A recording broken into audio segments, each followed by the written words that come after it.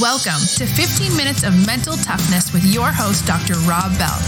Dr. Rob interviews expert coaches, executives, and athletes about mental toughness and their hinge moments. The Hinge. It connects who we are with who we become, and it only takes one. And now for your host, Dr. Rob.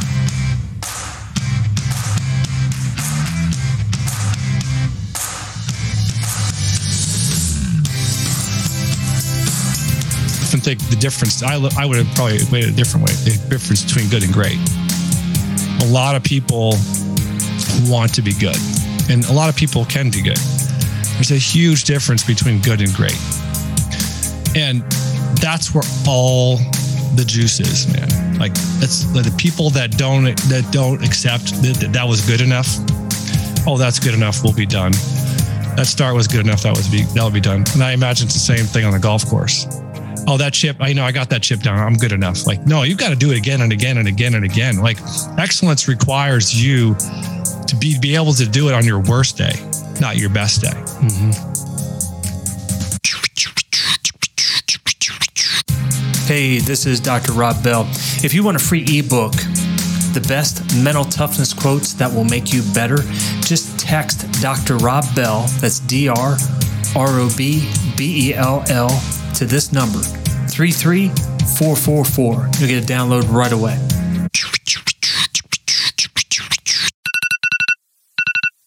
Are you one of nearly 7 in 10 Americans who doesn't feel fully rested when the alarm clock rings? Do you dread your mornings? Let's change that. Som Sleep is a drug-free, non-habit-forming sleep drink in a small can that can help save your nights from tossing and turning. Find out for yourself at getsom.com and stop dreading your alarm. Som Sleep. It gives you Z's. So our guest today, I've known him for quite a few years, but he's the head coach of Carmel Swim Club, Carmel High School. 35 straight girls state championships, 19 boys state championships. He's been National Team Coach of the Year. He's in the Indiana Swimming Hall of Fame. First team in 20 years to have both girls and boys national championships in the same year. This past year, had 15 athletes and alumni compete at the Olympic trials, and 2 Olympians, Drew Kibler, Jake Mitchell. I'm sure we'll get into that. Our guest was All-American swimmer at IU, and he has a podcast titled Off the Deck. Wife Emily and his sons William and Nicholas. Our guest is none other than Coach Chris Plum. Coach Plum, man, thanks for doing it, buddy. Yeah, happy to be on. Definitely always been a fan, Dr. Bell, and this is a great time, and happy to be on with you today. Well, let's start with a really difficult question. I mean, is this going to be the Bills season? Oh, you want to start with my favorite topic? I'm feeling good about the Bills. We got our boy Josh Allen. He's tearing up the league, and if he's in your fantasy, you felt pretty good. I think he's a monster. And then the defense is starting to play well. And, you could take a boy out of Buffalo, but you can't take the Buffalo out of the boy. So just, I'm excited. Super. And you're part of them Bills Mafia, right? Oh yeah, for sure. I try to go to at least one game a year, if not 2. I watch them every Sunday. I got the NFL ticket. That's the only reason I have DirecTV. My wife can't stand it. And, but I'm a diehard. I was there for 4 Super Bowl losses. So I felt that pain. I felt the pain of being, a crappy team for a long time. And living here in Indianapolis, I just watched them. They stunk, and then they got Peyton Manning. And then it was they were awesome for so long, and then they stunk for a year, and they got Andrew Luck. I was I couldn't believe it. They got these amazing quarterbacks, but now it's kind of reverse. We finally got our quarterback, and they're kind of in that trying to figure out what to do here in Indy. So what do you think it is about Buffalo Bill fan though, the Bills Mafia? What do you think it is about them? Well, I mean, there's a couple things. There's not a whole lot in the city in pro sports. I mean, I guess you have the Sabres, but the Bills have been there for so long. They've never have won one. So this, I think Buffalo just has this place of everyone just kind of, I don't know, just thinks they're a second world city or third world city in some ways. It snows all the time. And so we kind of have this chip on our shoulder that everyone thinks that it's not a nice place. And that is our pride. That's what we do and what we love. And every Sunday in the fall, it's just a place to be. It's just part of the community. It's part of who we are. It's just part of the city. And just having success in my teams just really brought that out of us, because in the 80s they weren't very good. And so it was like the pride of the city. And like on a larger scale, it was a steel mill town. And, once the big steel cities, they left, they had to find their identity. And so, it was just kind of this place, but it is a wonderful place. I love the people there.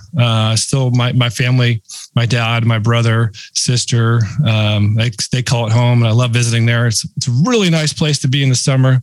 Sometimes in the winter, it can be a tough place, but it is a diehard Buffalo Bills town, 100%. Yeah, no, I appreciate it, man. And I've been up there, so not for a game, but it is, man. It's a really cool place up there at Canisius College for a couple of visits and speaking, and yeah, it was good, man. Yeah, you got to get to a game. It's a whole nother thing to get to a tailgate, and got a former coach who married my sister, but he was from Indiana, and he became a Bills fan after he went to a game, and he lives there now. But it just once you see it, you can begin to understand. Mm-hmm. So let's start with this. I mean, this year you had 2 Olympians, and I mean, I think it just gives a testament really to like the power of USA Swimming, because you've had so many incredible athletes, men and women, come out of, Carmel Swim Club. And so this year, and I basically want to start with like Jake Mitchell, right? And I want you to be able to tell the story, because it was an iconic Olympic trials. I mean, something I've never seen before when it came to swimming. I've seen it kind of in track and field, but not to that level. And I won't do it justice. Can you lay it out for us about what happened in the time trial and everything that went into it, especially from your perspective? Yeah. So just to give a little backstory here on Jake, Jake grew up in the program. I think he came in here in 7th or 8th grade. So I've known Jake a long time. And obviously I saw something special in him in 8th grade, and he came back on somebody in a 400 IM like I've never seen. Like he just had this will to win. And then he had a great high school career. And like we thought we were going to make the Olympic team in 2020, and he was going to be a senior in high school. And then the pandemic hit. So I was like, well, there's no better place for you to go than to the University of Michigan. So he goes to Michigan, and then, they had a lot of stuff with COVID, and they shut down for a couple of weeks, and he did not have a good NCAA. So imagine you're the NCAA and you don't score a single point, and you think you're going to make the Olympic team. Like, I asked Jake, I said, Jake, and this is right after the NCAA, and this is in March. And he goes, I go, Jake, well, why do you want to come home? And without question, no hesitation, he says, to make the team. I was like, all right, man, let's go. I'm on board. I've been on board. Let's come home. So he got to come home. He trained, we kind of rebuild his confidence on some level, because he come off a meet where you're going to go compete against guys who beat you, and you didn't even get top 16. So, we're coming into a meet, and he's excited, but he's nervous. He's not sure. We haven't really done a real long course meet in a long time. He shows up. The 400 free, his event is on the first day. It's a second event. He comes out, and he makes the final, gets in a good lane. And then, like, when you're thinking you're going to make the Olympic team, you're only thinking, I guess got to get top 2. I got to get top 2. So with about 50 to go, he's in 5th. And again, somehow, some way, he gets his hand on his wall second, but he doesn't get the time that you need to go to the Olympics. And like, everyone's crazy and so happy for us, but I'm like, he didn't get the time. So what do we do now? Well, it turns out he gets a time trial, which is unheard of. They've never done a time trial from USA Swimming, but USA Swimming did it right. And I'm going to have this time trial. It's never been done. And they gave us some options, because there was like 8 or 9 guys that got to do this time trial. And they said, well, when do you want to do this time trial? And everyone else is like, well, we want to do it Friday. And Jake says, I want to go Tuesday, which was like 2 days. I'm like, okay, Tuesday. And everyone looks at me, because all the coaches were like, what, Tuesday? Why are you going so early? And Jake was like, he's making this team. And everyone was like, okay. But then I texted Jake and go, Jake, you're going to go alone. Are you good with that? And he was like, yeah, absolutely. I'm making this team. So USA Swimming gets this time trial. They tell us it's going to be at the end of the night on Tuesday night. So they do the whole finals. Everyone's, I'm nervous because I'm like, are people going to stick around for this? It's after the finals. And everyone was like, yeah, people are going to stay. They've asked people to stay. So I'm like, we're warming up in the back and the meet's over like 15 minutes early. I'm like, are people going to stick around? And everyone's like, just swim, just warm them up, get them up there. So Jake gets up there, crowd's going crazy. They're excited. I'm a little nervous. Jake's back there. There's one chair behind the block. Like usually there's 8 chairs. Right. With people. There's just one chair and it's just Jake walking out. Like, I've never seen anything like it. So I know he's nervous, but if you know Jake and watched him race, he likes to take it out. And so Jake takes it out. He's at the 50. He's out in like 25 seconds, which is ridiculous. And I'm like, oh man, what is he doing? But at the same time, I'm like, this is what he has to do. He turns at the 100 and people are like, well, that's fast. But you know, the coaches around me are like, that's a little too fast, but the crowd kind of gets excited. About the 200, he holds it together. He's out incredibly fast. And every time he did a flip turn, the people in the stands, and this is, you know, in a basketball arena, loads of fans around with a swimming pool inside, and they're going crazy. So every time he's turning at 50 meters, they got louder and louder. So at the 250, louder, 300, louder. I'm like, he's going to do this. He's going to do this. With a 50 to go, I knew he had it in the bag. Everyone did. They're all cheering on their feet, clapping, cheering, and he gets the wall and he makes the time to go. And it was an incredible moment, you know, for that young man. And I'm just incredibly proud of him for, you know, the conviction he had to do a time trial by himself. I'm like, that's an Olympian. That was an Olympic moment. And that was, to me, I mean, if you could ask other people, but that was the defining moment at the Olympic trials for USA Swimming. And then to go on and make a final, like everyone else was, he was like, all right, he made the team. I'm like, he's going to win a medal. And so, he makes the final at the Olympic Games, which he ended up getting 8th, but still he made the final. He kept going faster. So special moment, you know, it's a culmination of, you know, his whole career, but just to have the conviction to say, I'm going to do this regardless of the circumstances was just, it's an incredible moment for the program, for him. And just, I'm happy an honor to be his coach. What's that like being a coach in that moment and watching that happen? I mean, the emotions that go through you. I mean, it's unparalleled. I've never, ever felt those before. I mean, I was incredibly nervous when he's doing it, but like at the same time, I've seen him train. And so part of you is like, I just want to see him do what I know he's capable of doing. And I think that's all as coaches we're trying to do is just like, especially for someone like him who you know has put in the work, you just want to be like, just go show everybody what you're capable of. So to have those moments come out, it's just special. Go into the details about what made Jake special day in and day out, the details, the things that he would take care of. I mean, what can you share with us about him? Well, Jake is a humble, incredibly hardworking. In many ways, he just refuses to lose. And Jake, in many ways, in his career at Carmel High School, he is his freshman and sophomore. He was behind Drew and Drew and Wyatt Davis. So Drew killed Wyatt Davis. And so I remember, you know, another moment in Jake's kind of career with me watching him. I was giving him the set, and I gave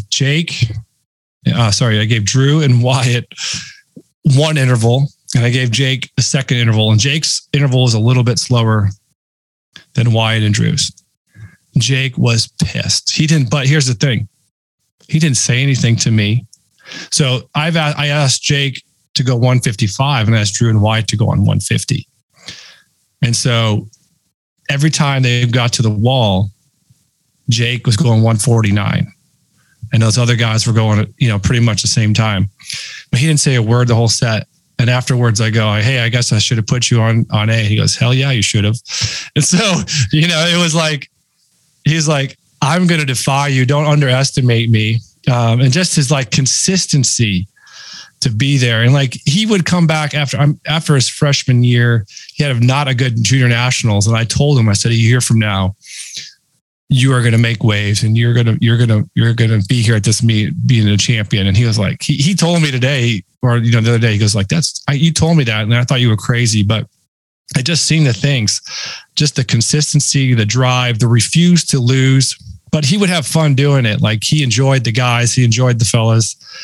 He pushed people to be better. He's just a humble young man, great family. I remember too, there would be meets and he'd be like, hey, I got to figure out how to go to church in between prelims and finals. My mom's going to take me if we were on a team travel trip. So he was just dedicated and committed.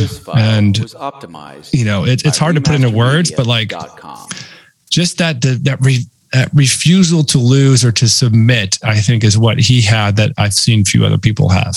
Mm-hmm. Can you, because I love that. I've always seen with athletes, like if you challenge them like that, right? And again, in life, I mean, you tell somebody that's great, you can't do it. Yeah. In one way or another, like in your situation, there's no way you get that ball up and down, or you can't do that. And what is it that you think that really, that hits them and they rise up to that?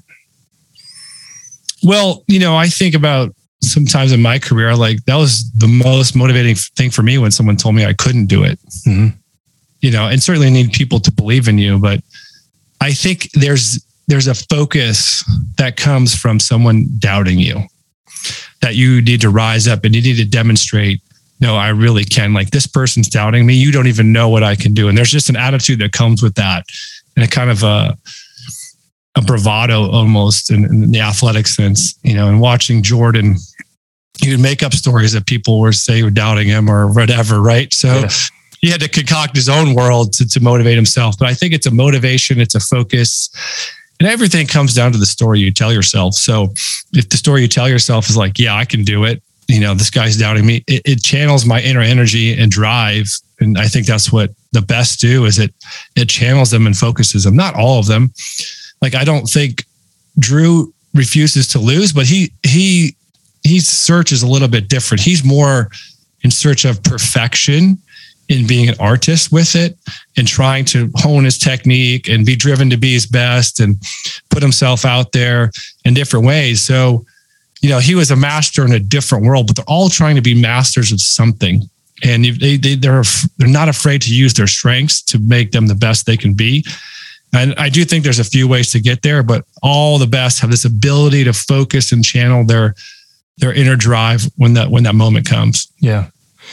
In terms of, because at the level that swimmers come to you and there's a standard that you set, as the coach, and that standard is really high. I mean, it's not just the state championships. I mean, it's a national level. What do you see that's different from those that are okay just getting by and those that really, really want to excel? What do you think that difference is? Well, I mean, I think you said it. It is the standard they set for themselves. What is your standard? And whatever standard you set for yourself, that's the level you're going to rise to, or that's the level you're going to meet. And I think there's partly a subconscious part of that. But here's what I tell people, especially athletes. At the beginning of the year, we do goal meetings. And when I first started coaching, I kind of watched it happen, and now I understand it. But they'd be like, I want to make the state meet, or I want to swim in the state meet. And guess what? They do. They swim in the state meet. And they swim in prelims on Friday night, and they don't make it back, and they're mad. And I go, you got exactly what you wanted. You wanted to swim in this meet. You didn't say, I want to swim in the finals. You didn't say I wanted to win. You didn't say I wanted to get faster every time. You told yourself you wanted to swim in this meet, and you got it. So you have to be clear. And I think the best are very clear about what they want and the standards they're willing to hold themselves to. And if they don't, they also know how to adjust and figure it out that way too. And I just feel like they have a clear vision of in the standard they're able to set for themselves and live up to it. Yeah, it's so awesome, Coach. I'm glad you said that, because a lot of times, like I'll talk with golfers, right? And what's their goal, and determine at what level they're at, right? Yeah. And it's not very rarely do they say to win a major. They say to make it to the PGA Tour. And there are a lot that can make it to the PGA Tour, but then they have to mentally adjust because the drive that gets them there isn't going to keep them there. Yeah. And they rely on their habits, but I'm so glad you say that, because I think that's so important, right? Like the limits that we put are on ourselves. Yeah. They're self-induced, right? Yeah. Yeah, absolutely. you have courage and perseverance as a couple of those words that are really important, and you always emphasize those. But talk to us about those and why are they so important? Yeah, well, I mean, they're the the values of the team of Carmel Swim Club. Courage and perseverance, and FTT are for the team. But I think courage and perseverance. It's interesting. If you go back in time, George Washington talked about in the Revolutionary War how courage and perseverance helped them win the war. And I think about how those two words have stood the test of time. But I think it's the courage to take a risk, to step out of your comfort zone, to be willing to try things that you're not sure you can do. It takes courage to swim. It takes courage to step on the block. It takes courage to stand up, to do the right thing. And then there's perseverance, which is you have to keep going. And in our sport and swimming, you're going to have highs and lows. You're going to be challenged to keep going. And you have to learn how to endure the tough times, the people doubting you, the people questioning you, the questioning of yourself, and the perseverance to keep on going. I just feel like, I think courage and perseverance are a magic talisman before which all obstacles disappear. And I think can you say that again, Coach? That was sure there, man. Well, I think John Adams said that. So, courage and perseverance are a magic talisman for which all obstacles disappear.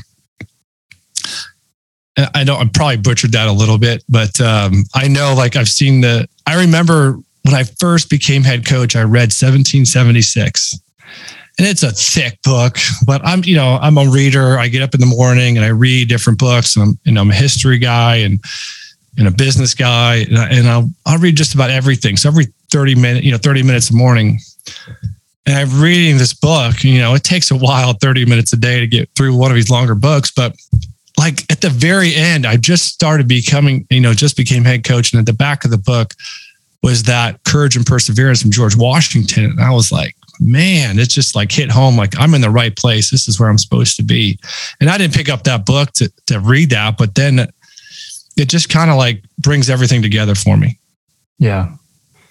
And I love that one, man, because, kind of evolving even throughout my career is no fear, right? You got to be fearless and stuff like that. And I'm really against that now. I think you got to be brave. You have to be brave. You got to put yourself out there and be brave. Yeah, I believe there's a difference between no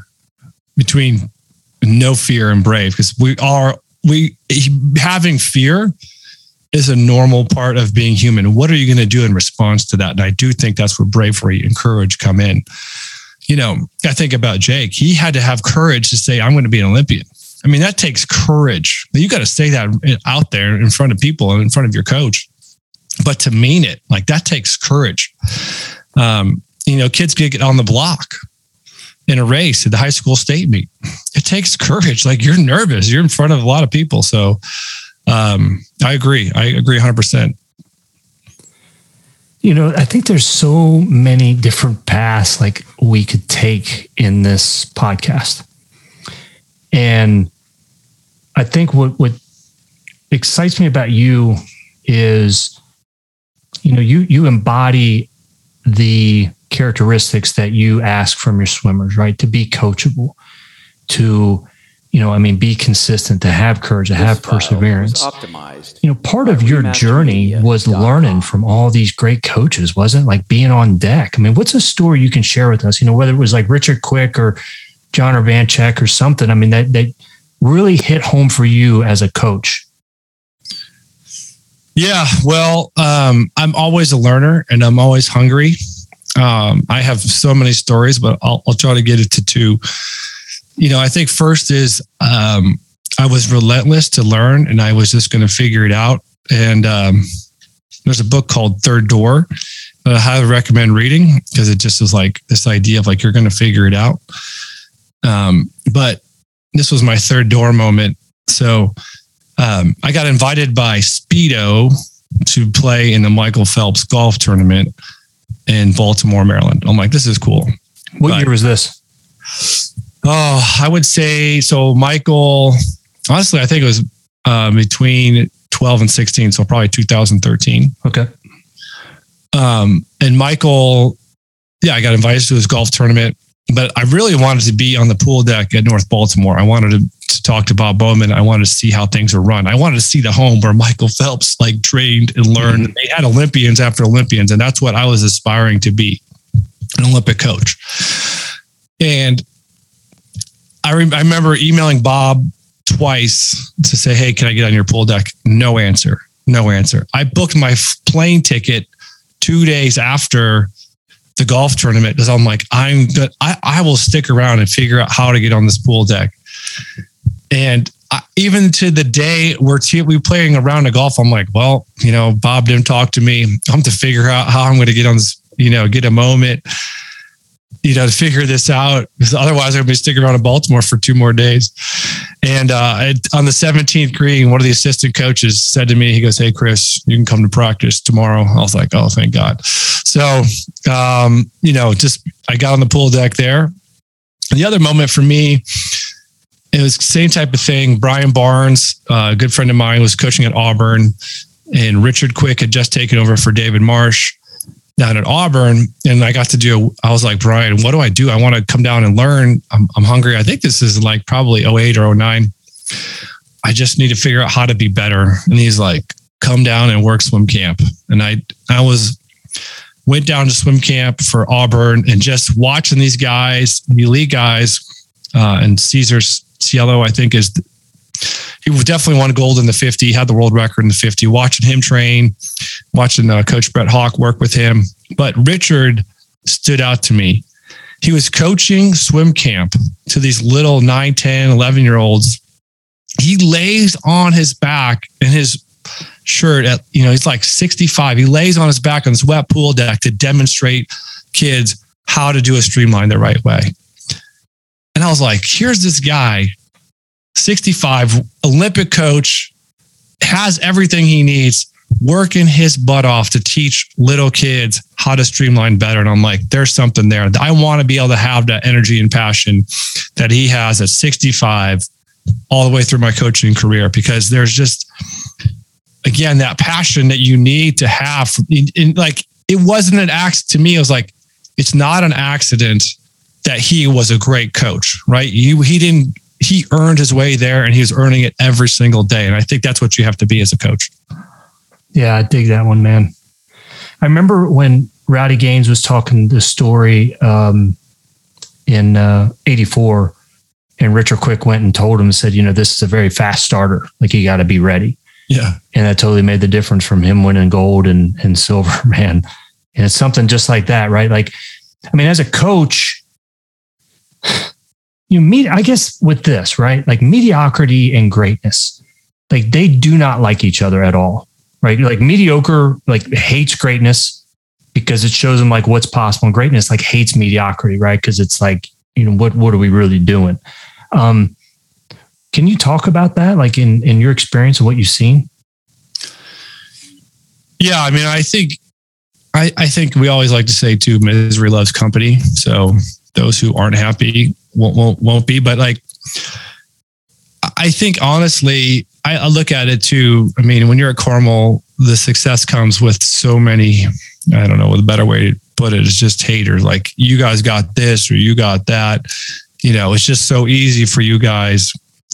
And, it's just the opposite is true. Like, we have to earn it every day. And like, we have to resist the mediocrity that is out there. And those two things are polar opposites, but it's so easy to slide into this. I often think the difference, I would have probably equated it a different way. The difference between good and great. A lot of people want to be good, and a lot of people can be good. There's a huge difference between good and great. And that's where all the juice is, man. Like, it's like the people that don't accept that was good enough. Oh, that's good enough. We'll be done. That start was good enough. That'll be done. And I imagine it's the same thing on the golf course. Oh, that chip, I got that chip down. I'm good enough. Like, no, you've got to do it again and again and again and again. Like, excellence requires you to be able to do it on your worst day. not your best day. Mm-hmm. You know, you've got to be able to do it under the most challenging of circumstances, not just when everything's going your way. And so that consistency is, to me, the biggest difference between being good and great. And mediocrity, yeah, like I just don't have a place for that in my life. And I try to excel at everything I do, but I also am humble enough to know, like, I'm going to make mistakes. I'm not going to get it perfect, but here's what I am going to do. I'm going to learn. I'm going to figure out how to be better. And that's all we can ask of anybody in our lives, of these athletes that we coach and what we do. So we would need to help them see that they are capable of doing great things, and you can learn how to be great. It's not given, it's earned. Mm-hmm. How do champions that you've seen, they've had a setback, but they make the adjustment? What do you see that they kind of navigate that headspace and then being able to put that into play? Yeah, that's a good question, Rob. But I think it's this idea that this is a problem to be solved, and I'm hungry enough and I have enough desire to figure out how to solve this problem. And I think it's just not accepting that that's okay. Like, I can't be okay with that performance because I know I'm better, but I think they accept responsibility for not performing like they wanted to. And I think there are people in this world and athletes that want to blame somebody else for their issues, but the best athletes take ownership of their own sport, of their own athleticism, of their own goals. And when they truly make it their own, that's when I see great things happen. And when they take responsibility for their mistakes, that's when you see this great improvement too, because it is theirs. And then when it is theirs, then it becomes special. And that's when truly great things can happen. Yeah. Do you have an example of that, Coach, that kind of stands out to you where someone really took ownership? Yeah. I mean, I feel like, I don't know, I have to probably think about it a little bit, but you know, I feel like Drew Kibler takes a lot of ownership of things that have happened, or becomes a little short. He's never happy. Like, he loves to swim, but he's on this quest. But, you know, I know, like, I think I've watched Drew figure out how to make improvements in seasons, right? And so I remember I challenged him. Like, here's a guy that when he wants to be good at something, he goes and figures it out, and he'll own it too. Like, if he doesn't get there. So I remember him like, well, I want to win the 100 fly this year. And so I think we swam it at juniors or something, and goes, well, that wasn't good. I didn't take enough kicks off that wall, and I had a bad turn, and I got to get my start better.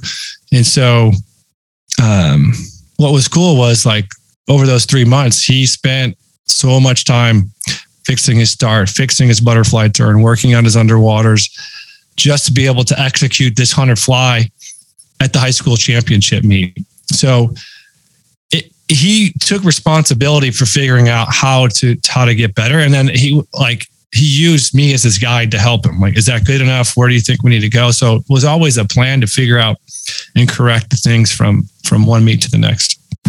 Hey there, good looking. If you're digging this podcast, and check out our book, Puke and Rally.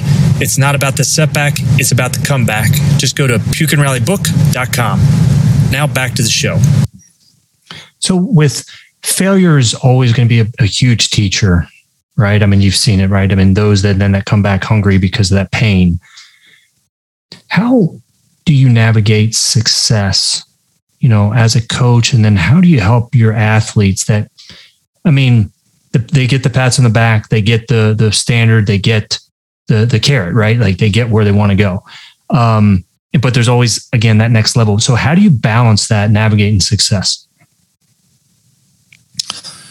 Well, I feel like we have to be careful, but it's also defining what success is. Mm-hmm.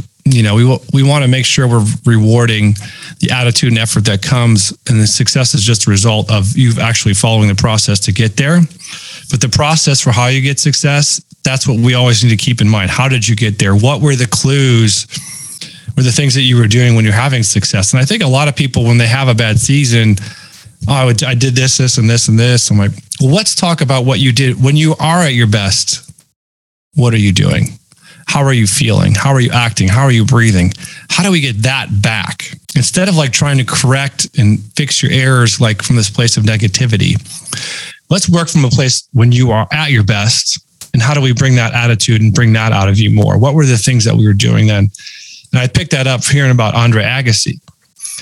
And Andre, they were talking to him and they were showing him tape of tennis. And, I think he walked out and he played bad. And they asked him, what were you thinking? And he goes, well, I was thinking like, I'm going to lose. I don't feel good. My backhand's not right. And my forehand, and I'm not feeling right. And they showed him a match where he played well and he dominated. And he asked, well, what were you thinking that day? And he goes, I walked out and I was like, this guy doesn't even know what's coming. Right.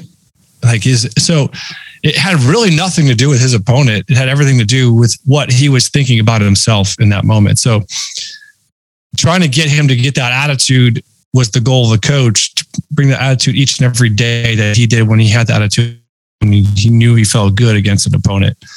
And I think success leaves clues, and we got to continue to find what works and what doesn't and adjust. And let's find those places where people are doing things well. Mm-hmm.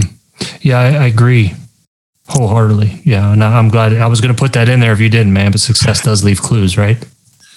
Yeah. And I know, going out and playing golf is like, how do I find a good headspace where my swing's feeling right? And what did I do on that day where what space was I in when I was playing well? And what do I need to do to get back to that? And what was my attitude and those things? And I think it's the same thing in the pool or probably anywhere, but basketball, like when you're playing well, when you're doing well, you should remember those times. Don't just poo-poo those. Like, I think people don't give themselves enough credit sometimes when they are doing it well. Like they want to focus on the negative sometimes, but just like, hey, I did that well. Let me take some notes. Let me take some things like I did these things well. I need to have a journal of things I'm doing well, and not always just, you certainly got to work on your weaknesses, but remembering what you do well is just as important. Mm-hmm. Amen to that, man. I kind of say like back in the day. So back in the day, I really think, Coach, it was like 2005, 2006. Because think about how much has changed right in those 15 years. But what's the biggest lesson that you think you've learned, in these last 10, 15 years as a coach? Well, I feel like the biggest thing I've learned is that what are the standards I'm willing to set for this program for my athletes, and living into those standards and giving myself permission to be and have a successful program, and redefining what that is. And I think whatever you accept as your limitations, that's what's going to happen. And when I first started, I didn't have like this. I thought I wanted that, but I didn't know how to get there. And it was coaching people, just like I said earlier, I was coaching people to make the meet, right? To make the Olympic trials. I wasn't coaching people to win international medals. And I know this was true, but I think you got to take steps, because my goal is to have Olympians. I never said I want to have Olympians to win medals. And I know that moving forward, we got to change our thinking. I think there's also the athlete side. Athlete today is incredibly informed as to what is out there in the world. The social media landscape, they know times from everybody. You can look up their times on meets. Like that didn't exist when I was swimming in the early 2000s. I think it maybe kind of came around, but you didn't know what everyone else was doing across the country. I remember my friend would just come over and read the Swimming World and be like, look at these times from this meet. Like it was in a magazine. Now it's like something happens, it's on Twitter instantly. This guy breaks a world record. It's up on, there's a 17-year-old guy from Romania breaking the junior world record in the 100 free. Everybody knows about it within one day. And so it's a tough balance now, because like when you were growing up, you didn't know that existed. So you didn't compare yourself to them. So you kind of lived in your own world. So there's good and bad. Now they're like, well, I'm the 99th best 100 freestyler in the country. I don't know if that's always good, because there's no sense of like, I'm good for my community. I'm giving back. Like there's always this kind of comparison that I don't think was happening before. And I think that social media landscape on so many ways has changed today's landscape. How do you help your athletes navigate through that? I mean, it just comes back to, we've got to focus more and more on the things we can control. Mm-hmm. And I try to tell them to get off the social media. I don't know if that's going to help. They're going to get on it. They're going to get on their phones. It's keeping them up at night. I wish they would go to bed earlier. Like sleep, we know, is just so vital for success. And what's keeping them up? It's the phones. So, it's just education and learning, and like, let's be here with each other and be present and make this the best place we can be. And recognizing that every time we get on our phone, we're talking to somebody, it takes us away from that. I do think the good thing about swimming is every day they have to go a couple hours without their phone. And I do think it's kind of freeing in so many ways that they don't have to be attached to their phone, and they can work for their success. And I think swimming, and I think sport, this is what's so great about sport today, is that they're not getting that instant gratification they are in every other spot of their life. Like, you want to know something, look it up. You want to order food, go on your phone. There's an app, someone's delivering you food. Check your email on your phone, check Twitter, TikTok, Instagram, whatever. So in sport, it takes time to be and have success. And I think ultimately, I still believe in that hard work, perseverance, courage, overcoming tough times. Those are the values that sport can teach. And that's just so important to be able to do that for our youth. Mm-hmm. Coach, and I know we've talked a little bit about it, but what's a hinge moment that happened in your life that you can share? Yeah, well, I remember, for me, I think my future really changed when I had a half a semester left at Indiana University, and the high school coaching job opened up at Bloomington South. And I was like, well, I'm here. I might as well take it. It just sounds like fun. When you're there, you got to pay for an apartment year round. And so I was kind of locked in. So I became the Bloomington High School South head swim coach. I had no idea what I was getting into. Somehow I convinced the athletic director, even though I hadn't graduated college, that I could do it. And that moment for me changed the trajectory of my life. I was going to go to medical school, and I'd taken the MCAT and I'd done all those things, but man, did I just fall in love with coaching. And I knew I loved swimming, but coaching was just an opportunity to give back in something that I was so passionate about, and to make a difference in people's lives, and to do that and to feel that. Obviously I'm here today. So that was a long time ago, right? I was in the late 90s. So that moment for me changed everything. That's a good one, man. Did the AD come to you and say, we really weren't going to hire you? Well, I don't know. It just makes me laugh. I look back at all the mistakes I made when I first started coaching. Like the first team meeting, I wrote every word for my initial meeting with the team. I wrote it all out on pen and paper and repeated it word for word in front of the team. And to this day, the guys on the team still laugh at me for, reading them word for word. That's how nervous I was in front of these people. But, I think those are great kids. The AD, we had a great season. We had a lot of fun. And, I remember getting kicked off. We were playing ultimate Frisbee on the football field, and Coach Mo, kicked us off the field because it was too muddy and he didn't want us ruining his football field. So I was already making mistakes very young in my coaching career. I love it, man. I've noticed this with coaches, that they would take coaching over their sport any day of the week. Like, it wouldn't matter, right? If you were coaching ultimate or chess, like, they loved coaching so much. Yeah, absolutely. I mean, I just love the opportunity to help. Like, and I think my whole coaching career is like, how can I help people better? What are ways for me to improve helping somebody? And I just feel like that was ingrained with me. My dad was a doctor. My mom was a nurse. Like, they came from a place of helping people.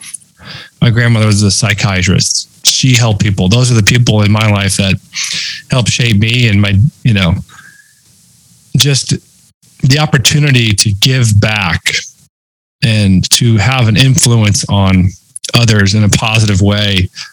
It just resounds in me deeply. And, we'll go play golf and,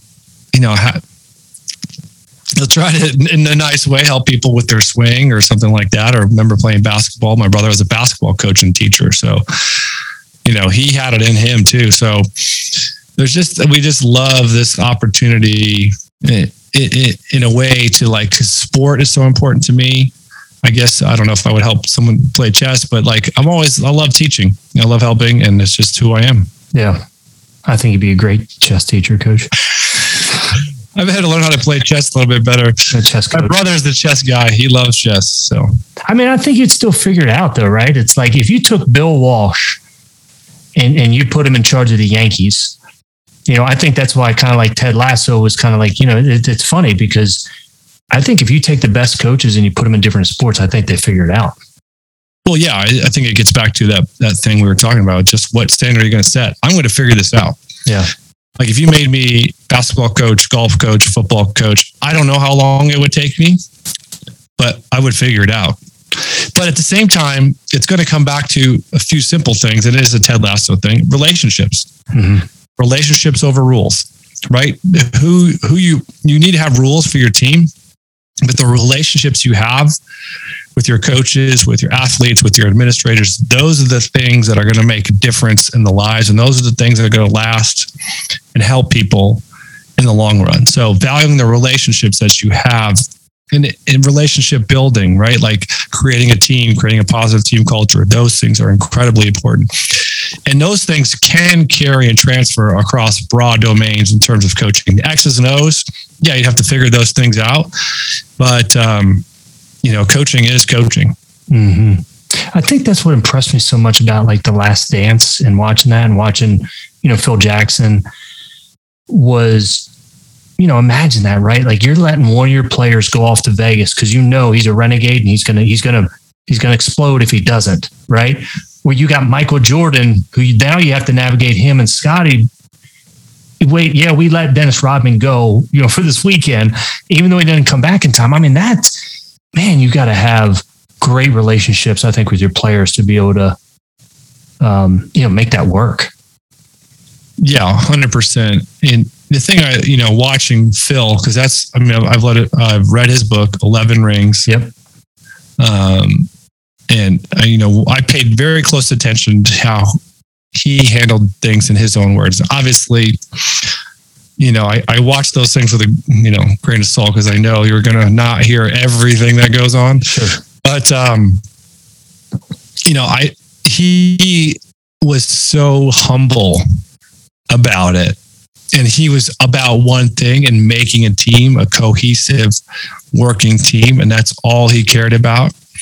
I don't think he cared about the titles, the money, all those things that came with it. I mean, honestly, he would rather live on his ranch in Montana on his Harley, right, than do anything else. So I think what made him great was recognizing that it wasn't about him. And I think the great coaches understand that it's not about them, that it's about your players, it's about your team, and the team comes first. Yeah. Coach, one more question. What question should I be asking you that I just haven't asked? That's a good question. Let's see. Well, you've already asked me the Bills question, so what questions should you be asking? I think you should ask me what's the secret to success at Carmel. Oh, okay. The secret is that there is no secret, right? It comes back to all the things we talked about: hard work, belief, standards. But I get asked that question a lot. Like, what's the secret to success at Carmel? And like, there just aren't secrets. Everything's out there today. You gotta figure it out. I bet too, because I kind of got excited. Like, oh, are we gonna hear something new? I wish I had something new. You asked a lot of great questions, so I think we came out of them. If there was, let me ask one more then, Coach. I'll pull the Columbo trick, right? Just one more question. If you had advice for parents, regardless of sport, what advice would you give them that, have an athlete and they want them to do well? Just love your kid unconditionally. Let them figure it out. Obviously, they're, the older they get, the more they become, but this is about them and their sport and their ownership. Do not make it about you. Let your kids talk to the coaches. Own it. Let them feel responsible for themselves. And the more that parents do for their athletes, I think in the long run, the less chance you are giving them for success. So obviously it scales, right? It's different between 8 to 12, 12 to 14 in high school. But, to me, the high school athlete that can own their sport, that can talk to the talk to the coach about their entries, talk to the coach about their goals, that can talk to the coach like, hey, I'm not going to be at practice, instead of mom and dad emailing and trying to solve every problem as it comes up. I think that's what I would be telling parents. And let your kids figure it out. Let the coaches coach. It's getting harder and harder these days with parents because they have access to us. They expect things, and they're putting pressure on their athletes. I think a lot of times undue pressure. If people don't figure it out how to go fast within a couple months or go best time, they miss a season where they're not performing well. I think many parents are a little too quick to pull the plug on things and let's go to this program. Let's try this. Why isn't this working? Instead of being like, well, what did your athlete do? Did they show up every day? Were they giving their all, and why weren't they? And let's work on this problem together rather than just so quick to blame coaches. Yeah. It's fantastic, Coach. I think it's about creating the kid for the path and not trying to shape the path for the kid. Absolutely. Yeah. Coach, thanks so much, man, for joining the podcast. And, obviously, we'll be in touch, but I wish you the most success, man. But thanks so much for coming on, man, and sharing it. Thank you, Dr. Bell. I appreciate it.